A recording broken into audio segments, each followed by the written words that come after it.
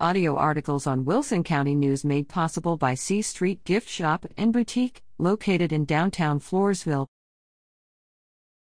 Playing music, keeping rhythm, and the human brain.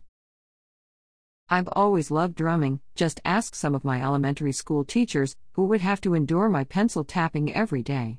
When band tryouts started, I knew that I wanted to do percussion, so I tried out and got it.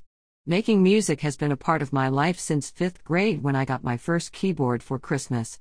I played it all the time and was so captivated by the fact that if I heard a song I liked, I could learn it. But I never once thought about what playing music does for the brain, or what my brain was doing when I was playing music.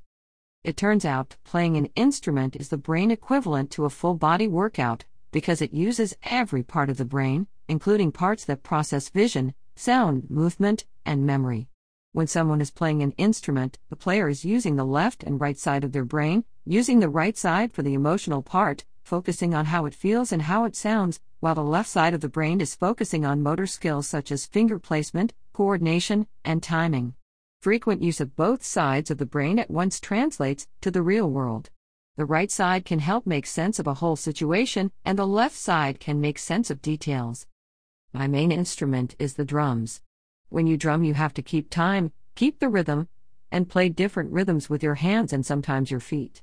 The rhythmic accuracy in brain activity that is observed when a person maintains a steady beat is also important to the problem-solving capacities measured with the intelligence test, said Frederick Ullin, professor of cognitive neuroscience at the Academia Europaea Pan-European Academy of Sciences, Humanities and Letters. When drummers make a mistake, they usually try to keep that mistake in tempo, which has to be done on the spot, utilizing the problem-solving skills cited by Ullin's research. If you have an old guitar just sitting around at home, pick it up and give it a try.